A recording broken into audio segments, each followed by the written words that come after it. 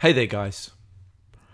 So this is a little bonus episode, and I just wanted to share something that I wrote in my newsletter this week on my website. If you'd like to join that newsletter, please just go to my website, www.jordanmorpethart.com, and you can sign up for the mailing list there. So I know it's been a minute since I've done a newsletter.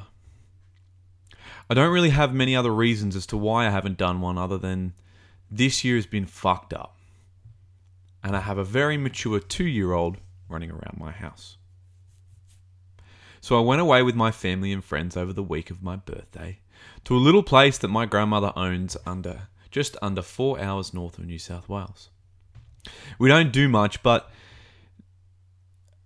other than drink, climb the sand dunes late at night, nap, read, and ride bikes around. It's perfect. Upon taking this week, I had a lot of time to ponder the effects that this year has had on my family and the stark and shocking reality that is the next 6 months. Upon realizing we are closer to having a second child in our household than not, realize that perhaps I am worth more than I thought as an artist. Prepare yourself, as this is going to get deeper than some of you may have signed up for.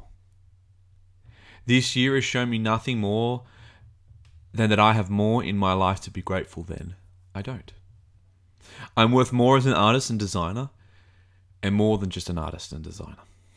I am a father, and a damn good one.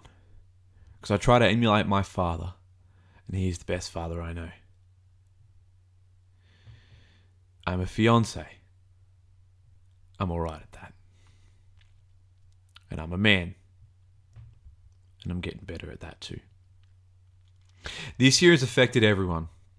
Not a single person on this vast rock of ours was not affected by the pandemic, and, well, that is humbling. This is what I remind myself every time I feel sorry for myself and wallow in how the economy and world as a whole values art, but not artists.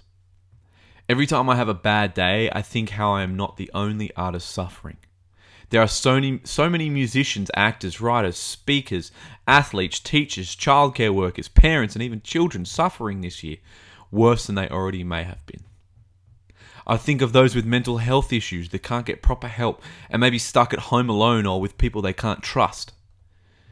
There are so many people on this planet, and we are all collectively going through something. And I am one of those people who laments how hard this year has been and how difficult it is not being able to go to the movies or take my daughter out for a day at the zoo. The fact of the matter is, we are living through one of the biggest game changers of human history. And we are all to blame for the spread of this thing. If we have all taken the chance to educate ourselves instead of arguing how the common flu kills more people, we would perhaps be in less trouble than we are. However, I digress. This is not my area of expertise, just a feeling I've had inside me. Stay tuned, and I may just start a weekly blog about the next 6 months. This writing thing is helping my serotonin and dopamine level out. If you've made it this far into the newsletter, I thank you. Stay weird, ladies and gentlemen.